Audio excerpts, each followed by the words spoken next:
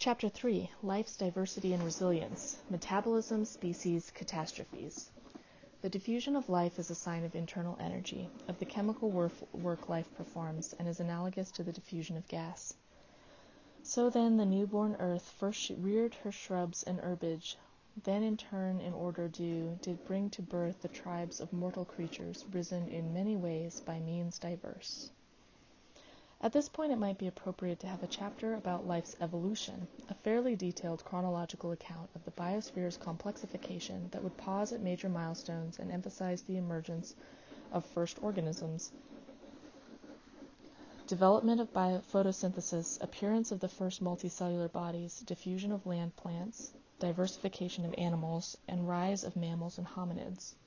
But the emphasis of this chapter will not be chronological and paleontological, but functional. The first reason for this choice is a surfeit of recent books on evolution. Those published since 1995 cover basic processes, selection, competition, symbiosis, in all-encompassing narratives. Others offer more detailed examinations of the quality and adequacy of the fossil record and of the rise and diffusion of major phyla and classes. Even more importantly, I do not want to get enmeshed in contrasting and evaluating a great deal of uncertain and often contradictory evidence, some of which may be disproved in a matter of years. A recent re-examination of the overall quality of the fossil record does not support the logical expectation of diminished quality of preserved species backwards in time from the Phanerozoic eon. Benton et al. 2000 based this conclusion on congruencies between stratigraphy and phylogeny. Although ancient rocks preserve less information than do the more recent ones, scaling to the stratigraphic level of the stage and the taxonomic level of the family shows a uniformly good documentation of life during the past 540 million years. Protozoic evidence is a different matter, as reliable dating of many earlier evolutionary milestones remains elusive, and hence an account stressing particular chronologies rather than processes may rapidly become indefensible. This reality is perfectly illustrated by recent claims regarding the origin of animals. For decades, a seemingly sudden, in geological senses, appearance of new life forms has been dated to the early Cambrian, the period whose beginning is usually given as 570 million years ago. Standard accounts had this Cambrian explosion beginning about 544 million years ago, with only a few tens of millions of years elapsing before virtually all of the animal lineages known today showed up in the fossil record. Discovery of the Ediacaran fauna, soft-body organisms named after the site of their first finds, the Ediacara Hills of South Australia, pushed that great divide back just a few million years. New measurements published in 1993 shifted the onset of the explosion to 533 million years and set its duration to just 5 to 10 million years. Grotzinger et al. Concluded that simple discoid animals might have appeared at least 50 million years earlier. An attempt to estimate the divergence times for main animal phyla by comparing genes produced dates up to 1.2 billion years ago. Ayala rejected this estimate for methodological reasons and suggested a date of about 670 million years ago for the divergence of protozomes, and 600 million years ago for the appearance of chordates. Then the discovery of tiny fossil animal embryos and adult or embryonic sponges in the Daoshito phosphorites in southern China placed these animals at 570 million years. Daoshito, the sponges are tiny, a mere 150 to 750 micrometers in maximum dimension, and other animal fossils from the site showing cells in a cleavage embryo are no more than 0.5 millimeters in diameter. The exquisite preservation of such small features is due to calcium phosphate. Later, in 1998, came a claim that burrowing worm-like animals moved through shallow sea sediments 1.1 billion years ago. The wiggly grooves found in a central Indian sandstone may be of inorganic origin, but the gap of 400 million years between the Indian find and other well-identified worm burrowings may be explained by a later extinction of the earliest species. Plausible dates of animal origins thus differ by more than 500 million years. Major evolutionary milestones, be they generally accepted or very much contested, will be noted in the context of explaining life's metabolic arrangements, describing the increasingly more sophisticated attempts at reconstructing the tree of life, and assessing the impact of recurrent planetary catastrophes. As explained in Chapter 2, biochemical similarities and differences of metabolic pathways define two fundamentally distinct modes of a planet's life, autotrophic and heterotrophic metabolism, and their various modifications and enormous specific differentiation encompassed by these basic functional modes is the most obvious demonstration of life's variability. Recent genetic analyses have made it possible to trace the kinships of all organisms at close to their evolutionary beginnings. Explanation of these advances and uncertainties will take up the second part of this chapter. Finally, a modern look at life's diversity must deal with the role of recurrent catastrophes whose global impact has shaped the development, diffusion, and survival of species, no less than have the eons of random mutation. Studies of these evolutionary discontinuities have yielded many fascinating as well as contentious conclusions, and a better understanding of the frequency, scale, and duration of these events, ranging from relatively abrupt climate changes to globally devastating encounters with extraterrestrial bodies, is imperative for appreciating their role in the biosphere's past and future evolution. Metabolic paths. Metabolic possibilities arise from permutations of key aspects of cellular nutrition, energy sources driving the process, substrates that donate electrons, and compounds that supply carbon. The nomenclature devised for microorganisms at the Cold Spring Harbor Symposium in 1946 has been extended to all life forms, and it provides accurate definitions by combining the prefixes photo, chemo, used to identify energy sources, with the terms litho and organo, which describe electron donors. Organisms energized by solar radiation are able to convert electromagnetic energy into the high-energy phosphate bonds of ATP are phototrophs. Those tapping chemical energy, be it of simple inorganic compounds or organic macromolecules, are chemotrophs. Organisms that derive electrons from elements such as H2S or simple inorganic compounds, water and hydrogen sulfide, are lithotrophs, whereas those using complex organic substrates, be they protein, lignin, and dead biomass, or bacteria or fungi decomposing biomass, or carbohydrates and grasses grazed by ungulates, or grains eaten by people, are organotrophs. Land plants, algae, phytoplankton, and cyanobacteria are thus photolithotrophs. So are the green, purple sulfur bacteria, which use hydrogen sulfide rather than water as their source of electrons. Photoorganotrophs require solar energy but use organic compounds. Purple non-sulfur bacteria can switch to this mode from anaerobic photolithotrophy.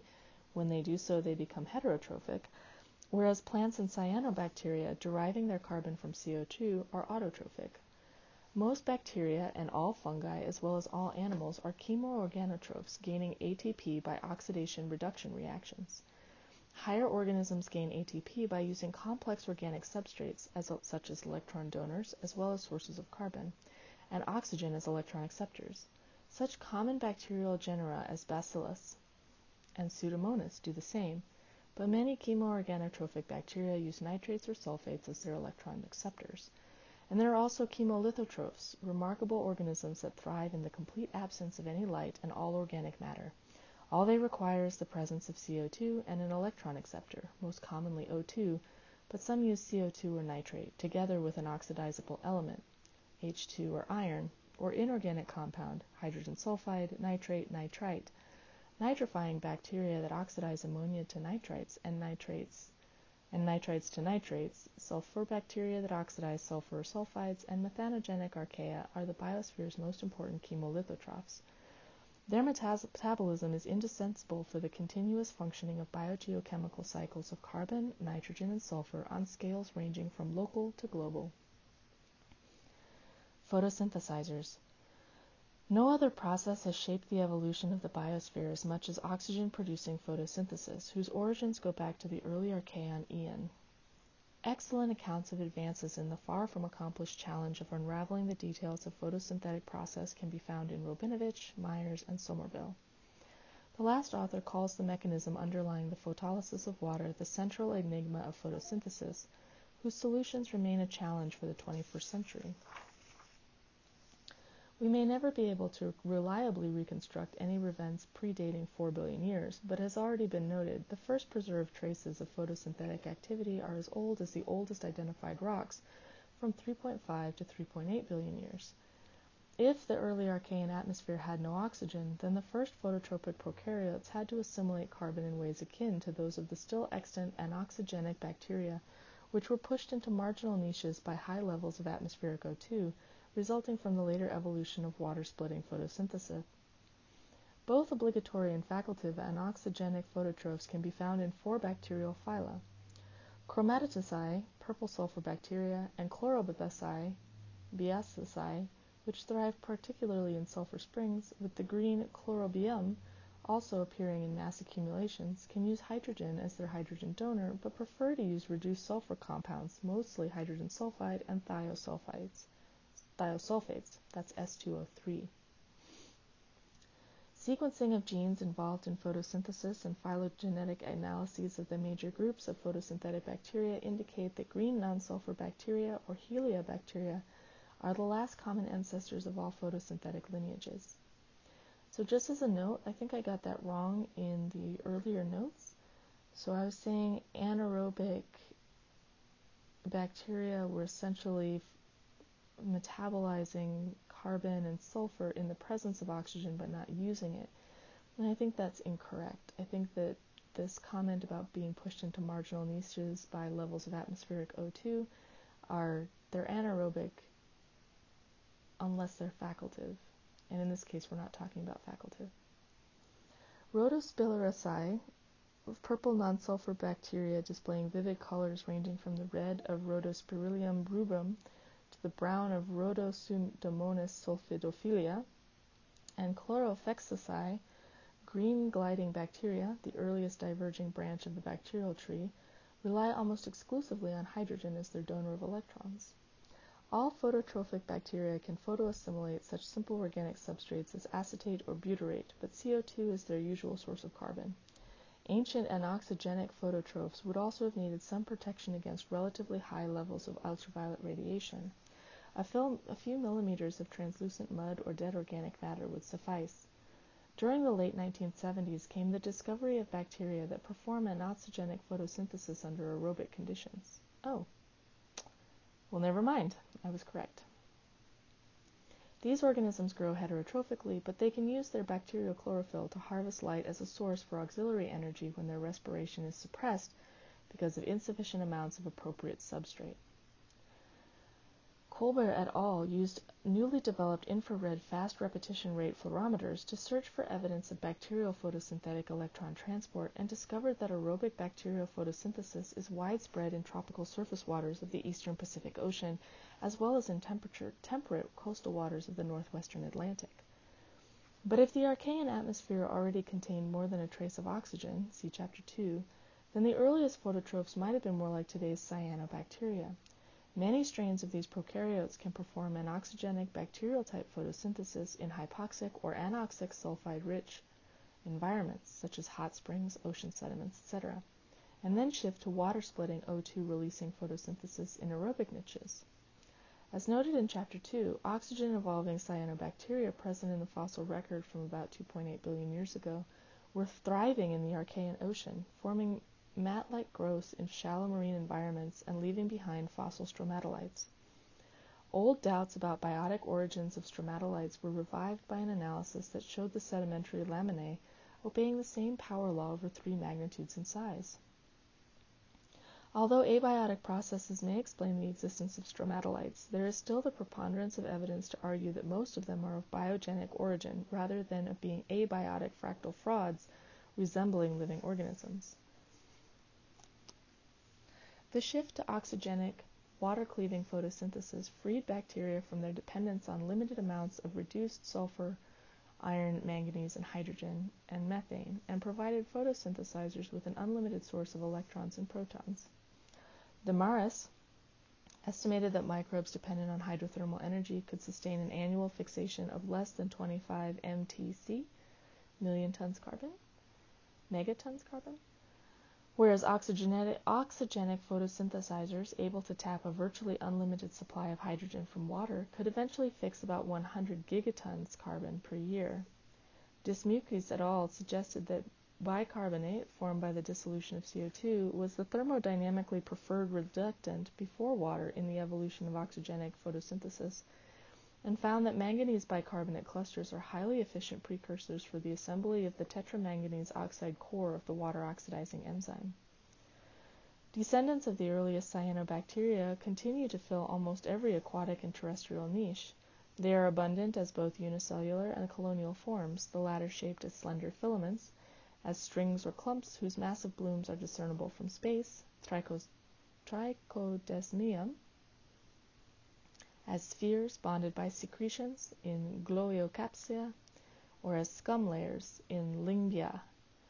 They also live symbiotically with numerous species of protists, sponges, worms, and aquatic and land plants. Anabaena symbiotic with floating azolla ferns, sphagnum moss, tropical Gunnera, and cycas. Although clearly prokaryotic, cyanobacteria have an elaborate system of photosynthetic lamellae, analogous to thylakoid membranes of plants, containing pigments that color all the cells, not just bluish-green, but also green with like edible spirulina, yellow-red in oscillatoria, and even deep blue. Cyanobacteria are able to fix atmospheric nitrogen, but as nitrogenase, the enzyme catalyzing this conversion cannot tolerate O2. They do so in heterocysts, or cells with thickened walls creating anaerobic microenvironments. Nitrogen-fixing ability makes cyanobacteria well adapted for oligotrophic conditions of surface ocean waters. Unicellular Prochlorococcus, the smallest and most abundant photosynthesizer in the world's ocean, was discovered only in 1988, and it contributes 30 to 80% of the total primary production in oligotrophic waters. Colonial Trichodesmium, which can produce toxic blooms, is plentiful in tropical and subtropical seas. The Red Sea owes its name to the colored tufts or puffs. Ignorance about particulars of photosynthetic evolution extends through the late Archean to the early Proterozoic.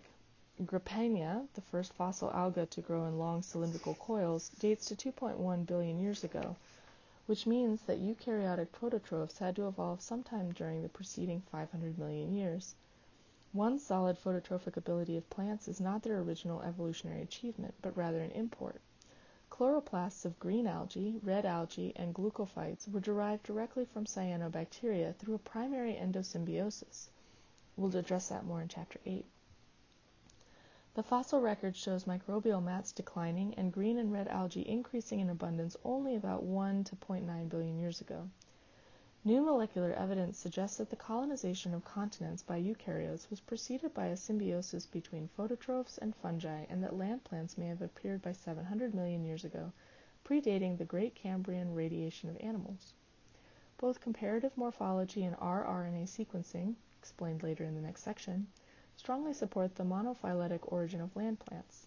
They indicate that both of the two great classes of land plants, bryophytes, non-vascular plants without distinctive water-conducting tissues, including liverworts, hornworts, and mosses, and tracheophytes, vascular plants including lycopods, horsetails, ferns, and sea plants, evolved from caryophytes, or freshwater green algae whose fossils are documented from more than 600 million years ago. Trachophytes use phloem, complex single cellular conduit system to distribute large amounts of sugars and other photosynthates from their places of origins to such sinks as developing leaves, flowers, root tips, where they're used to build new tissues.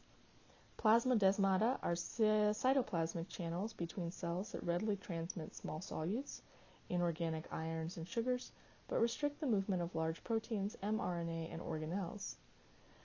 The earliest land plants may have appeared during the mid-Ordovician, after 450 million years ago.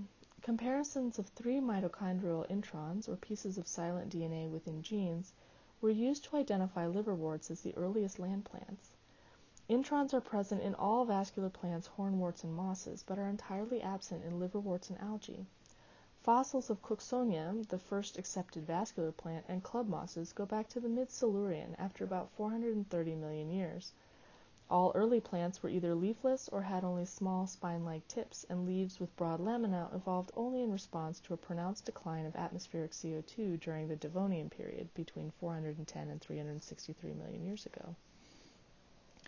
Discovery of fossilized hyphae and spores of glomalin fungi in 460-million-year-old Ordovician chert indicates that fungi were present before the first vascular plants arose. This indicates that the fungus-plant symbiosis, endophytic and mycorrhizal were essential in aiding the invasion of plants into nutrient-poor and desiccation-prone environments. I wonder if there's application for agriculture with that. Like with the desertification and the salinization of some of our agricultural soils. I wonder if we could do a callback to some of these Devonian soil, Ordovician soils, to encourage that symbiosis. Not long after their emergence, during the early Devonian period from about 410 million years ago, land plants underwent such a rapid diversification and diffusion that 50 million years later, by the end of the Devonian period, they were the dominant photosynthesizers on land. This evolutionary spurt was quite remarkable because by its end, land plants had solved all challenges associated with terrestrial life. Besides laminate leaves with stomata, they also acquired stems with complex fluid transport, structural tissues that enabled them to reach unprecedented heights, roots for respiratory exchange of gases, and specialized sexual and spore-bearing organs and seeds. Although cellulose was initially just one of the many structural materials, including silica and chitin, an amorphous polysaccharide, the evolution of terrestrial plants selected for its universal presence, and this microfibrillar polysaccharide now accounts for almost half of all phytomass. Gymnosperms, plants with seeds exposed on the surface of cone scales, including conifers, cycads, ginkgophytes, and gentophytes, were the dominant land plants 200 million years ago. The first described angiosperm, or flowering plant, reproducing by forming ovules in an enclosed cavity, is Archaefructus from the Upper Jurassic strata, about 140 million years old, in China's Liaoning. Angiosperms have been dominant since the mid-Cretaceous, about 90 million years ago. Analyses of the DNA sequence of plastid and nuclear genes from 560 species produced a well-resolved and well-supported phylogenetic tree, and demonstrated Amborella trichopoda.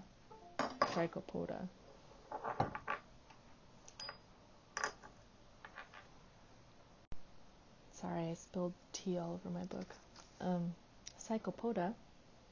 Trichopoda, a shrub of the monotypic family of New Caledonia, is the early extant angiosperm, and that water lilies, or nymphalias, are the next diverging lineage. This conclusion was confirmed by another set of mitochondrial, plastid, and nuclear sequences, all of gymnosperm and angiosperm lineages. Once the basics of photosynthesis became understood during the 19th century, the standard scientific description saw the process of CO2 fixation and O2 evolution. As Tolbert noted, it will not be easy to overcome this 150-year-old dogma. In reality, photosynthesis is a complex process of O2 and CO2 exchange energized by the absorption of specific wavelengths of solar radiation. Excitation of pigment molecules, mainly chlorophylls A and B, and bacterial chlorophylls and carotenoids, take place in two different reaction centers located in the photosynthetic or thylakoid membranes inside chloroplasts in specialized leaf, or in some species also stem cells. Both chlorophyll A and B also have two absorption maxima in narrow bands between 420 and 450 and 630 to 690 nanometers. Photosynthesis is thus directly energized by blue and red light. Both parts of this carbon metabolism are initiated by the dual activities of rubisco, a large water-soluble enzyme that acts as carboxylase as well as oxygenase. In the first role, it catalyzes the addition of CO2 to a 5-carbon compound, ribulose 1,5-biphosphate, or RuBP, to form two molecules of a 3-carbon compound, 3-phosphoglycerate. The sequence of this multi-step C3 reductive photosynthetic carbon cycle was unraveled by Melvin Calvin and his colleagues by the early 1950s. By the way, there's a very nice figure on page 70 that is the phylogenetic relationships for angiosperms from 1999. It's interesting. In its second role, rubisco catalyzes the binding of O2 to RuBP to produce 3-phosphoglycerate and a 2-carbon compound of 2-phosphoglycolate during the C2 oxidative photosynthetic cycle. This oxygenation does not appear to be of any use for the plant, but photorespiration, a complicated set of reactions aimed at recovering the reduced carbon and removing phosphoglycolate, is not a separate process. There is just one CO2 and one O2 pool, and the C3 and C2 cycles create a necessary balance for the net exchange of the gases during photosynthesis. Although the idea is controversial, some experimental results with transgenic plants indicate that photorespiration may protect C3 plants from photooxidation among species living under high-intensity light. Because of the relatively low CO2 concentrations and high O2 levels in today's atmosphere, about half of all photosynthetic energy is now used by the C2 cycle. Only a drastic reduction of atmospheric O2 to about 2%, or greatly elevated ambient CO2 levels would eliminate C2 cycle losses in C3 plants. Photorespiration is an entirely different process from the nighttime evolution of CO2 by mitochondrial respiration in leaves. In some species, photorespiration may amount to as much as half of net photosynthesis. Consequently, both the maximum and average efficiencies of converting sunlight into chemical energy by C3 cycle are rather low, and primary productivities, or the annual increments of phytomass, vary widely with nutritional and climatic factors. Water availability is the most important factor limiting carbon fixation. Photosynthesis entails an extremely lopsided exchange of CO2 and H2O. The difference between the water vapor pressure inside and outside plants is 2 orders of magnitude higher than the difference between external and internal CO2 levels. As a result, C3 plants need 9 to 1200 moles and some up to 4000 moles of H2O to fix 1 molecule of CO2. Plants with much higher water utilization energy, using just 4 to 500 moles of H2O for each mole of CO2 fixed, do not initially follow the fixation sequence of the C3 cycle. Instead of reducing CO2 with Rubisco, they use the enzyme phosphoenol pyruvate carboxylase, or PEP, in their mesophyll cells to form oxaloacetate, a 4-carbon acid. This acid is reduced to malate, another 4-carbon acid, and transported into chloroplasts of the bundle sheath cells where CO2 is recovered by decarboxylation in the C3 cycle. And there is a very nice picture on page 74 of Krebs. So this is the Rubisco cycle, which mediates both photosynthesis and photorespiration.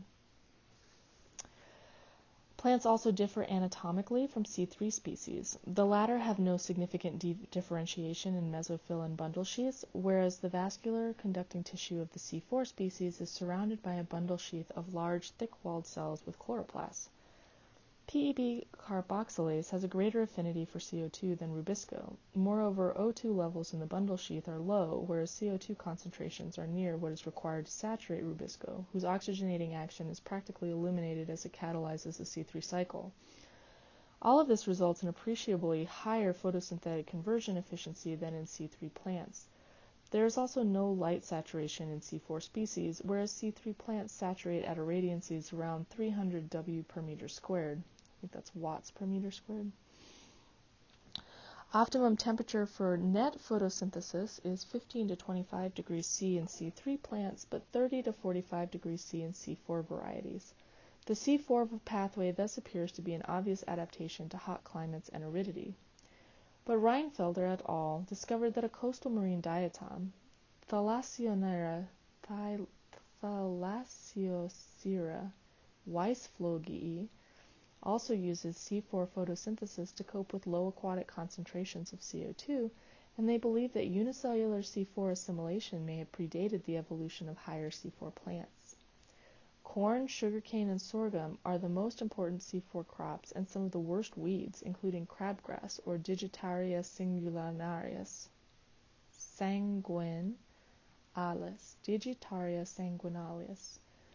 also follow this assimilation path. A global comparison of annual phytomass accumulation shows C4 plants taking 11 of the top 12 places. Maximum daily growth rates reported for field crops in grams per meter squared range from just over 50 for corn and sorghum to around 40 for sugarcane, above 35 for rice and potatoes, between 20 and 25 for most legumes, and just short of 20 for wheat. Analyses of carbon isotopes in tooth enamel of large mammals show that their diet was dominated by C3 plants until about 8 million years ago. The subsequent increase in the biomass of C4 plants led to their dominance in equid and other mammalian diets in the Americas, Africas, and parts of Asia, by 6 million years ago. This shift is attributed to declining atmospheric CO2 levels related to increased continental weathering. Consequently, the past 7 million years of biospheric evolution have favored the C4 species, whereas rising levels of anthropogenic carbon dioxide are tilting the balance once again in favor of a C3 world. Crassulacean acid metabolism, or CAM, is the other important modification involved to minimize H2 losses. Succulents, crassulaceae, and cacti, and also some orchids and bromeliads, use CAM by absorbing massive amounts of CO2 during the night and converting it initially into C4 acids. During the day, with their stomata closed, sunlight energizes decarboxylation of these acids and C-fixation into carbohydrates via the reductive pentose phosphate RPP cycle. Unlike in C4 species, these processes are not spatially separated. They take place at different times, but in the same cells. Many CAM plants can totally suspend any gas exchange for weeks, even months. Pineapple, Ananas sativas, aloe, and opuntia are the only notable CAM crops. A high degree of metabolic plasticity among most CAM plants has led Lutige to ask whether there is something like obligatory CAM in a given species. I'm not sure why they put that in. Chemolithotrophs. The ability to use atmospheric CO2 as a source of carbon for biosynthesis, energized by oxidation of simple inorganic compounds, is limited to prokaryotes.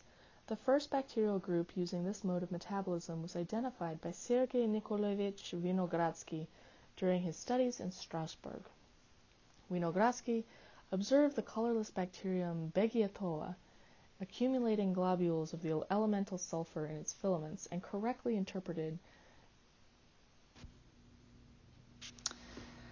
Tree of Life. I think I may have missed a couple pages on 80 because of some transcription errors, but we will continue forward. The enormous variety of life on Earth begs for a comprehensible classification, for reasons ranging from intellectual curiosity to practical needs. Foundations for this task were laid before the middle of the 18th century, and most of the additions took place before 1900.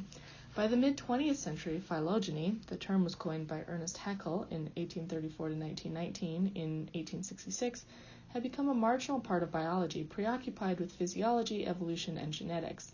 The phylogenetic data that began trickling and then streaming from the new molecular biology, beginning in the 1960s, reversed this trend. New tools of genetic analysis, especially automated DNA sequencing and deployment of sophisticated statistical tests, have made it possible to examine both the unity and the diversity of life in unprecedented and astonishing detail. A regrettable but powerful impetus for renewed interest in classification has come from the realization that the biosphere is experiencing a rapid loss of its diversity, driven, unlike all of previous episodes of catastrophic extinction, by the actions of the dominant species. Unless it's that oxygen one from the stromatolites. After noting the milestones of biological classification, I will explain the essentials of RNA sequencing, the preferred method used since the late 1970s to derive new phylogenies that have subverted a number of long-held assumptions about the evolution of life. Not surprisingly, this taxonomic revolution has encountered some pointed criticism, and I will note the strongest arguments offered by both sides of this far from settled dispute. In closing, I will assess the recent claims concerning the unknown extent of the Earth's biodiversity, which may just be made up of around 3 million species, or which may be an order of magnitude richer than the currently described total.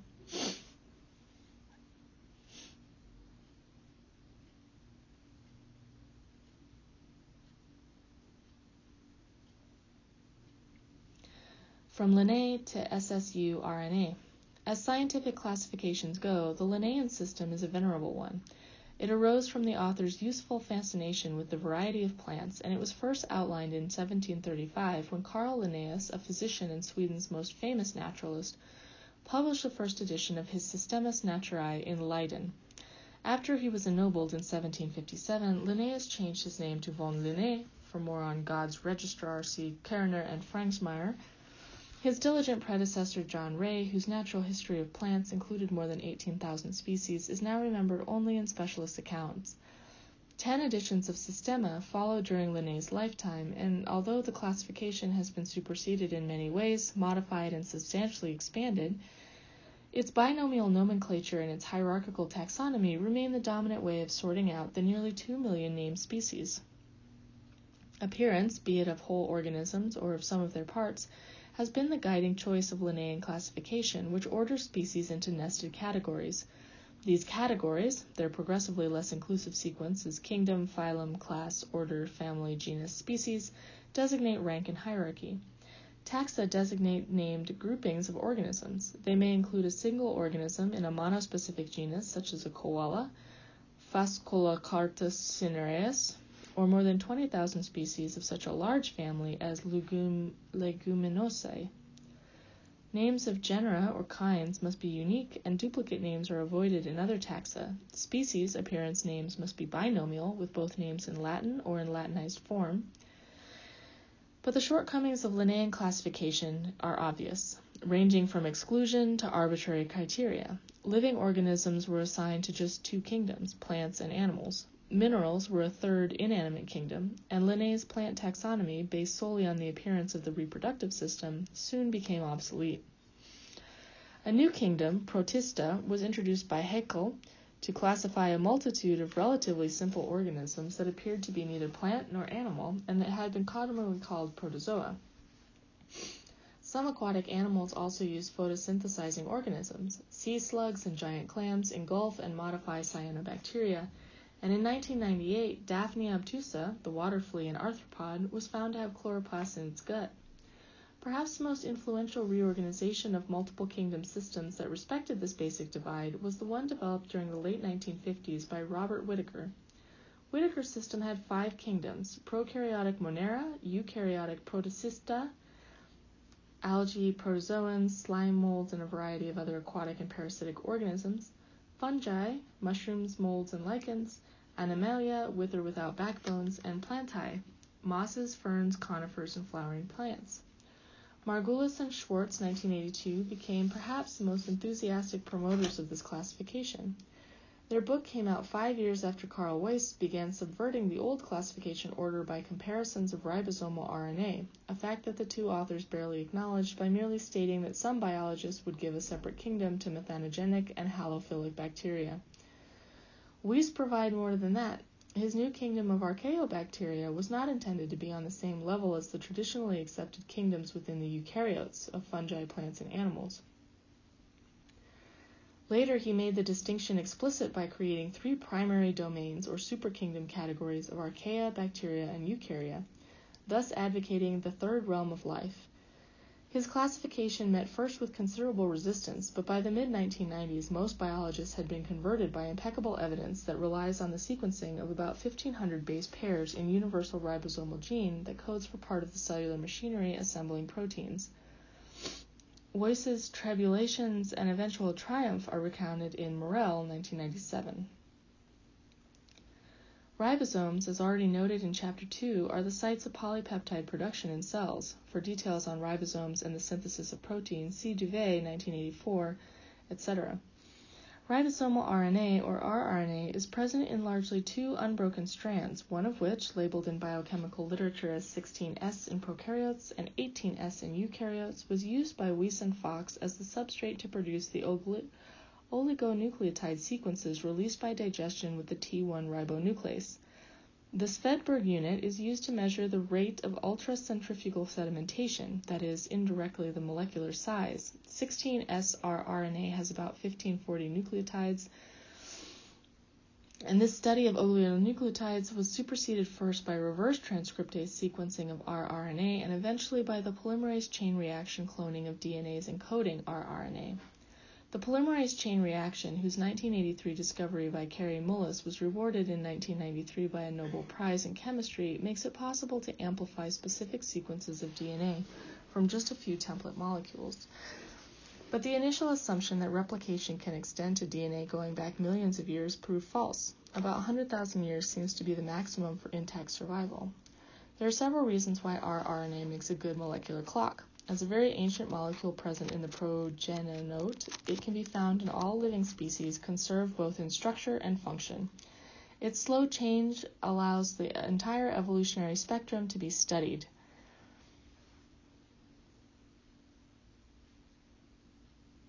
and there has been no evidence of its lateral transfer between different species. And because even a bacterial cell has 10,000 to 20,000 ribosomes, it is not too difficult to isolate workable amounts of rRNA. Oligonucleotide catalogs generated by rRNA sequencing are compared to determine the degree of relatedness among studied species or used as inputs to a classification program. A variety of advanced statistical methods, maximum parsimony, maximum likelihood, cluster analysis, and computer simulations have been used to construct complex phylogenetic trees and to test hypotheses in evolutionary context. With the diffusion of automated DNA sequencing, it has also become possible to compare complete genomes. The first complete genomes for each of the 3 domains of life became available in a quick succession starting in 1995, first for bacteria, then for archaeon, Methanococcus genus Gei, and the first eukaryote, the budding yeast Saccharomyces cerevisiae. By 2000, there were 30 complete genomes of prokaryotes, including archaeons, Archaeoglobus fulgitis, Methanobacterium thermoautotropium, and Thermoplasma acidophilum, a thermoacidophile thriving at pH 2 in an unusual niche of self-heating coal refuse piles, and the ubiquitous bacterium Escherichia coli. And just before the end of 2000 came the complete genome of a flowering plant, a little brassica, Arabidopsis thaliana, related to broccoli. Another molecular approach used to reconstruct phylogenetic relationships has used a protein clock, measuring the rate at which proteins change over time. But rather than removing remaining uncertainties and strengthening the emerging consensus, this flood of new genetic information has posed new questions. Earlier expectations that compare phylogenies based on genetic analysis of individual species will make it possible to reconstruct an unambiguously branching tree of life have been replaced with a rather confusing image of an unruly entwined bush hiding many surprises. How many realms? Advocates of genetically based classification see traditional phylogenies, whether based on obvious macroscopic features or on microscopic structures, as inferior and maintain that only the deciphering of molecular information should guide the reconstruction of relationships among species. That's why Weiss insisted on going against the traditional division of life into prokaryotic and eukaryotic organisms and defined a third domain of life. And there's a very nice picture on page 84. Archaea, bacteria, eukarya. As outlined by Weiss et al., the archaeal domain includes 2 kingdoms: Euryarchaeota, mostly methanogens, extreme halophiles, and some hypothermophiles, and Crenoarchaeota, defined phylogenetically and including most hypothermophiles and hyperacidophiles. In 1996, rRNA sequences of uncultivated organisms from a hot spring in Yellowstone National Park led to the recognition of a third archaeal kingdom, Carrara-Archaeota. Supporters of this new division point out that the distinct classification of archaea now rests on much more than a comparison of rRNA sequences. The availability of the first complete genome sequences revealed that a significant proportion of the archaean genome is composed of unique genes. For example, Methanococcus genus Gei shares only 11% of homologies with Haemophilus influenzae and 17% with Mycoplasma genitalium.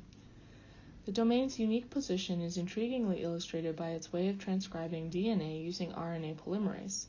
Like bacteria, archaea have just a single polymerase RNA, whereas eukarya have 3, but it resembles eukaryotic RNA polymerases in its complexity and sequence homology. In W.F. Doolittle's apt characterization, it is as if the archaea were prepping to become eukaryotes. Unlike bacterial cells, archaea have ether-linked lipids, and their walls lack myriin, and the 2 domains have differently composed flagella, common organelles for motility among prokaryotes, and different antibiotic sensitivities. And unlike any organism in the other 2 domains, only archaea are extremely hyperthermophilic, able to metabolize at temperatures exceeding 100 degrees C. Criticism and outright rejection of this genetically based sorting have come from 2 very different sources. from the advocates of a holistic approach and from a new genetic analysis going beyond SSU rRNA. The first group resents the setting aside of a separate domain and 3 new kingdoms for extremophilic microbes, a kingdom each for plants and animals with their enormous outward variety. Margulis, an eloquent adherent of this view, strongly disagrees with the rRNA-based phylogenetic approach and argues that any classification of organisms should be based on the entirety of life forms rather than on any particular characteristic. Taking this perspective, archaea are obviously very similar to bacteria, and both are much less like eukaryotes. This similarity now extends to their niches. Archaea, unculturable but detected by the amplification and cloning of rRNA, and comparing it with kingdom or family-specific 16S rRNA sequences, appear to be common also in such non-extreme environments favored by bacteria as agricultural soils and ocean water. Samples collected during the late austral winter in Antarctic coastal waters have shown that 20 to 34% of all prokaryotes and 18 to 30% of all picoplankton are composed of archaeal biomass, and similarly high shares, 15 to 40% of archaea in picoplankton, have been found in Puget Sound in the Northwest Pacific. Archaea appear to be no less abundant in greater depths. Carner et al. Discovered that offshore Hawaii, Crenna archaeota accounted for more than 1/3 of all DNA containing picoplankton at depths below 1 kilometer. And archaea, either as single-species aggregates or in consortia with metabolically interdependent bacteria, are also abundant in anoxic ocean sediments where they consume more than 80% of all CH4, produced deep below the ocean floor. Margulis concluded that the creation of the 2 prokaryotic groups obscures the diversity of the 4 other kingdoms in her preferred classification. Perhaps the most dismissive critic of the 3 realms is Ernst Mayr, who false voices cladistic approach on many points, but two arguments carry the greatest weight. Mayr believes that the eukaryotic acquisition of a nucleus and the accompanying features was perhaps the most important evolutionary event in the whole history of life, a reality militating against subdividing prokaryotes. And he stresses that even combined bacterial and archaeal species diversity is only a small fraction of eukaryotic richness, and hence the principle of balance clearly favors combining the 2 prokaryotic groups. Unfortunately, his critique also included such irrelevant barbs as, here it must be remembered that Weiss was not trained as a biologist and quite naturally does not have an extensive familiarity with the principles of classification. In contrast, Drapeau noted that the grand diversity of the eukaryotes may simply be a human bias. Weiss countered Mayer's arguments by stressing that the disagreement is not actually about classification. It concerns the nature of biology itself. Dr. Mayer's biology reflects the last billion years of evolution, mine the first 3 billion. His is the biology of visual experience, of direct observation. Mine cannot be directly seen or touched. It is the biology of molecules, of genes and their inferred history. For me, evolution is primarily the evolutionary process, not its outcomes.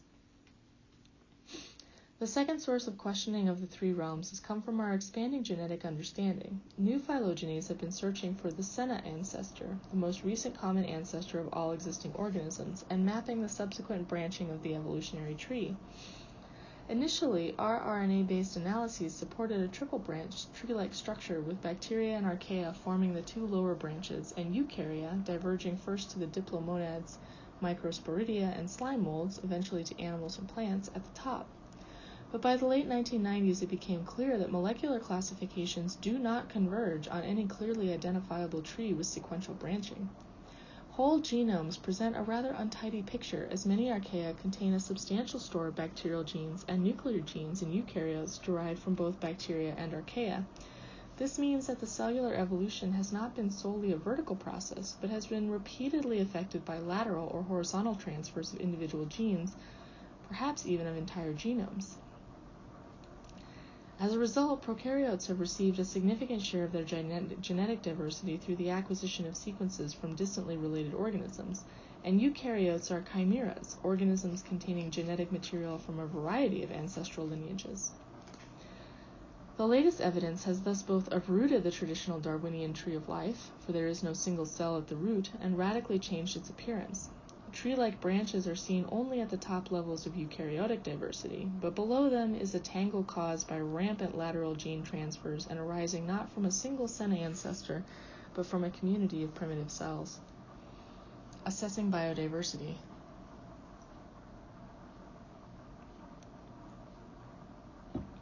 An entirely different debate concerning life's diversity began at the same time we started to challenge the traditional classification of organisms.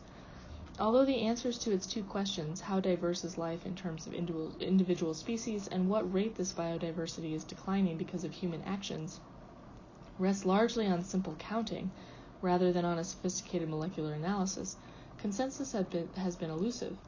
Answers to the first question range from less than 2 to more than 30 million, and those to the second from an unprecedented rate of extinction to a regrettable but far from catastrophic diminution of life's diversity. I will deal with this loss in some detail in Chapter 9, and in Chapter 8 I will review the relationships between biodiversity and function, productivity and resilience of ecosystems. Here I will concentrate on the extent, attributes, and preconditions of biodiversity. The first edition of Systema Naturae listed about 4,000 species. The 10th contained about 9,000 binomial plant and animal names.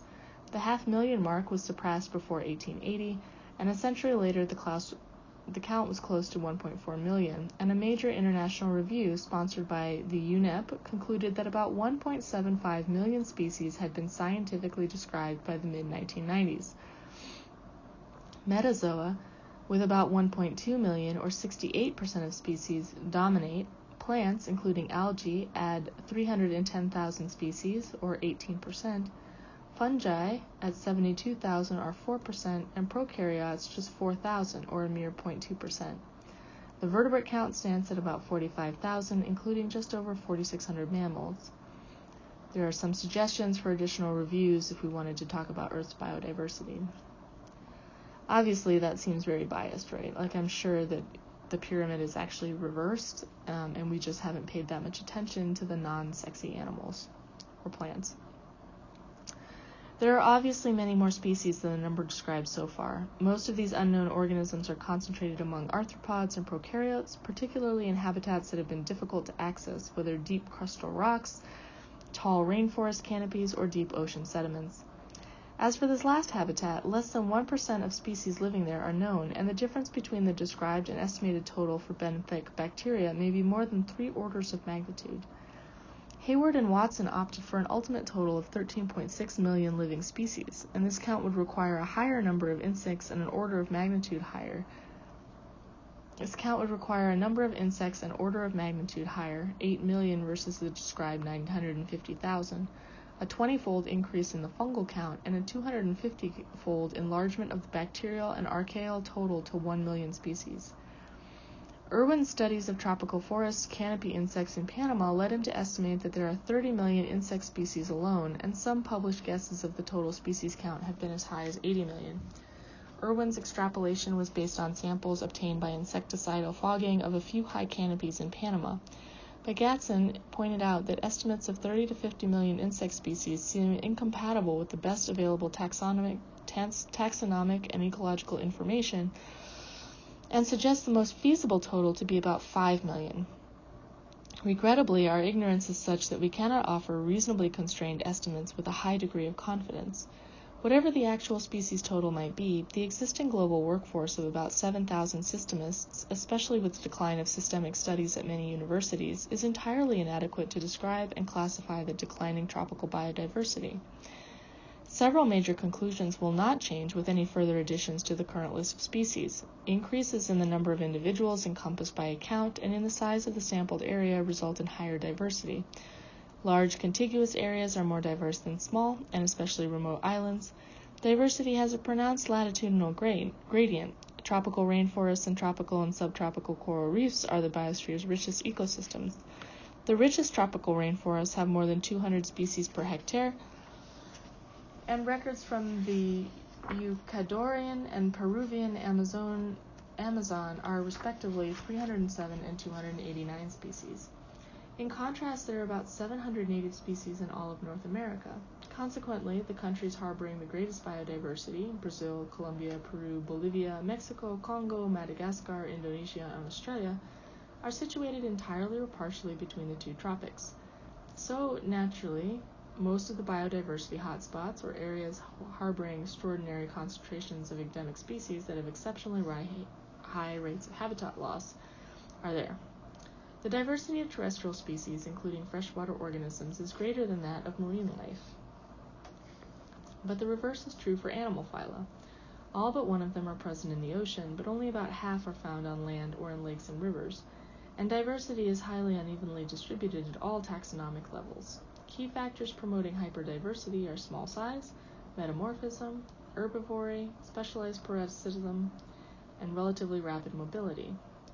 Not surprisingly, insects possessing all of these attributes are the most hyperdiverse of organisms. With some 950,000 species, they account for nearly 90% of all arthropods, the most hyperdiverse animal phylum, and far more than half of all described organisms.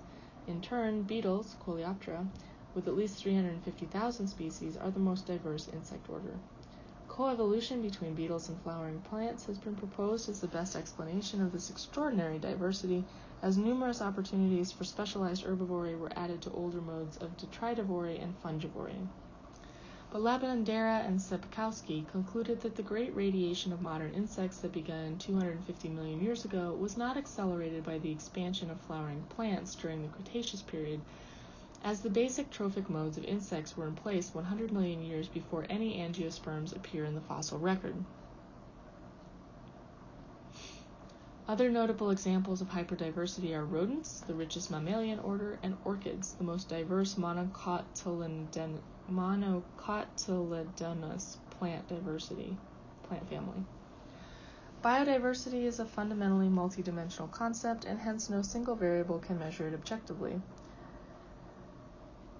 Wilson and Perelman Whitaker divided the total diversity within a large area, Y diversity, gamma diversity, into local alpha diversity, the number of species in a specified area, and the turnover of species between habitats or locality, beta diversity.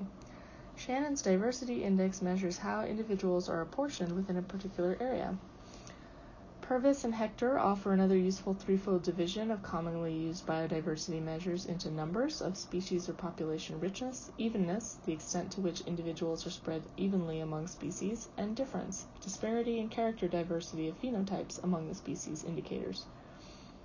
As defined by the convention of biological diversity, the concept should encompass diversity within species, between species, and of ecosystems. Genetic differences between the individuals of a species can be analyzed along a continuum ranging from nucleotide sequences to obvious macroscopic or functional traits, and variability can be assessed both within and between populations.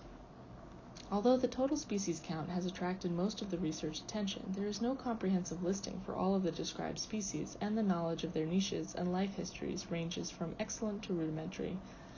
Appraisals of economic diversity can encompass categories ranging from populations to continental scale biomes. What we need, above all, given the rate at which species have been disappearing, is to know how many species or functional groups are needed for good ecosystem functioning. I will have more to say on this in chapters 8 and 9. Surviving recurrent catastrophes. Existing biodiversity has always just been a transient reality to be changed, either gradually or abruptly, by extensive extinctions of not just individual species, but whole families, and by the evolution of new organisms. Although we now have in many ways quite remarkably detailed accounts of such changes during the Phanerozoic era, we have much less confidence in explaining the causes of those developments. I will note briefly the mechanisms and effects of both kinds of these catastrophes, ranging from relatively slow but often long-lasting climatic changes to encounters with extraterrestrial bodies. I will not look at these changes against the background of the new catastrophism, which is, with its emphasis on discontinuities and sudden qualitative changes evident in the geological record, so much in conflict with the classic Darwinian belief of uniformitarianism, the process of gradual incremental evolutionary shifts. I call attention to recurrent catastrophes in the biosphere's evolution in order to emphasize life's admirable resilience. Surface life has come very close to extinction on a number of occasions, and yet the biosphere eventually emerged from these global close calls and from other less momentous catastrophes richer. Indeed, Courtilliot and Gardner concluded that large mass extinctions that came after a long period of stability seem to have been followed by a larger equilibrium level of biodiversity. Climate changes range from gradual and moderate warming to cooling to truly catastrophic excursions, and some of these extreme events can take place within surprisingly short, at least on geological timescales, periods of time, and can be followed by equally extreme reversals. The earliest episode of Snowball Earth, some 2.3 billion years ago, was associated with the rise of atmospheric O2 levels, which precipitated a global cooling by conversion of previously high concentrations of methane. By far the most pronounced repeat of catastrophic cooling happened during the Neoproterozoic between 750 and 580 million years ago. At that time, the combination of small continents scattered near the equator and increasing rainfall accelerated erosion and the removal of atmospheric CO2, triggering a deviation-amplifying process of global cooling. The most extreme hypothesis for explaining Neoproterozoic event posits a conversion to Snowball Earth within a millennium, as an average global temperature of negative 50 degrees C put even oceans under more than 1 kilometer of ice. Only the sturdiest prokaryotes, perhaps akin to today's oscillatorian cyanobacteria, perennially frozen into Antarctic ice and revived for just days or weeks in late summer when meltwaters form on or in the ice, could have survived that event. Eventual accumulation of volcanic CO2 triggered a bout of warming, with average temperatures rising to 50 degrees C. Other simulations of the event see a less extreme outcome, with an equatorial belt of open water that would have provided refuge for multicellular organisms. None of the subsequent ice ages have come close to the Neoproterozoic freeze, but life has been imperiled at other times for other reasons. Most notably, the late Permian mass extinction of 250 million years ago brought the rapid demise of more than half the families of marine genera and more than 90% of all marine species, as the immobile Paleozoic sea bottom community dominated by brachiopods, bryozoans, and crinoids were replaced with mollusk-dominated ecosystems.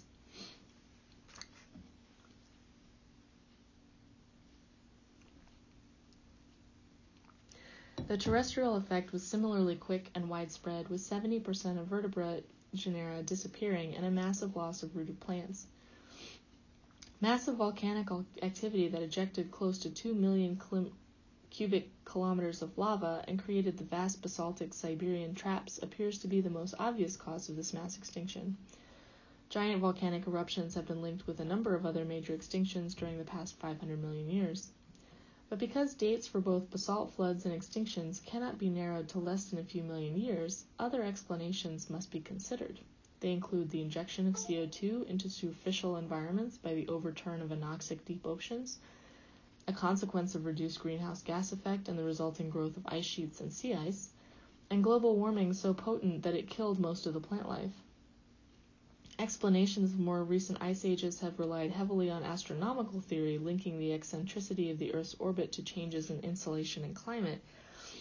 This link, never close as originally claimed, now appears to be much more complex.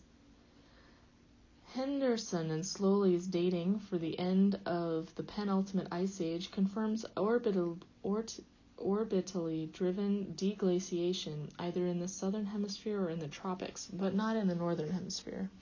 Recent findings also indicate a surprisingly high frequency of abrupt climate changes, some taking place in less than a decade during the last 100,000 years. And yet, counterintuitively, the link between climate and evolution has not been all that strong. The best available evidence shows the rate at which new species have been accumulating throughout the Phanerozoic eon has been virtually consistent, at about 400 per million years. Other research confirms that rate may have been roughly constant. The conclusion is in contrast to the long-held belief that biodiversity has increased substantially during the past 250 million years. At the same time, there is abundant proof that climatically induced changes, including the Quaternary ice ages, have had major genetic consequences through colonization and mixing of species. And a more detailed look at the fossil evidence of mammalian evolution in the past 80 million years shows that since the diversity of mammals rose sharply during the 10 million years following the Cretaceous low, it has settled into an oscillation around more or less a stable plateau, with almost no correlations with numerous climatic shifts of the past 50 million years. Recent millennia have been climatically benign, unusually stable, and thankfully devoid of any massive basalt flows or sustained series of volcanic eruption. But one study of an ecosystem's destruction by Krakatoa's 1883 eruption and its subsequent recovery demonstrates the capacity for life's impressive comeback on a local scale. Encounters in space. The Earth is constantly showered with myriads of microscopic dust particles and with larger bits of universal debris. Although the latest reevaluation shows that there are only about half as many near-Earth asteroids with diameters larger than 1 kilometer as previously estimated, the chances of destructive encounters remain very high. Once every 1,000 years comes an object with a diameter of 100 meters, leaving behind such impressive craters as Arizona's famous Barringer. Once every million years arrives a 2-kilometer object whose impact is equivalent to 1 megaton of trinitrotoluene and is felt globally. And once every 100 million years, the Earth is jolted by an asteroid or a comet 10 kilometers across.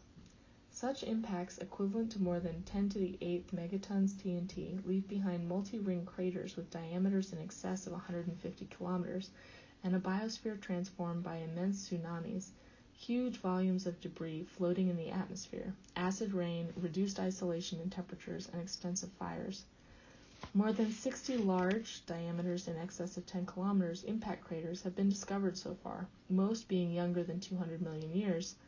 Erosion, sedimentation, metamorphosis of rock, and plate tectonics have combined to eliminate the record of numerous impacts that took place during the Archean Eon. One of the 3 known craters with diameters in excess of 150 kilometers is Vredefort in South Africa, is deeply eroded. Another one, Sudbury in Ontario, is tectonically deformed. The structure of the Chicxulub crater, buried under 300 to 1,100 meters of tertiary carbonate rocks in the northern Yucatan Peninsula, was reconstructed by means of gravimetric and magnetometric investigations, and its identification bolstered the most famous theory about the consequences of large impacts on the biosphere, an explanation of a mass extinction that occurred 65 million years ago.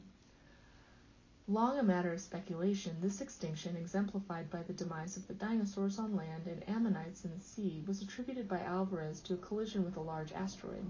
A thin iridium layer deposited at the Cretaceous-Tertiary KT boundary discovered by the Walter Alvarez near the Italian town of Gubbio was the main evidence of the impact. A subsequent search uncovered many similar layers, as well as quartz lamellae, considered clear signs of impact worldwide. Iridium is extremely rare in the Earth's crust, but it is a constituent of space objects. The postulated mode of extinction was a global shroud of impact-generated dust that led to drastically reduced photosynthesis. Identification of the impact site a decade after the theory was published provided a seemingly incontrovertible confirmation.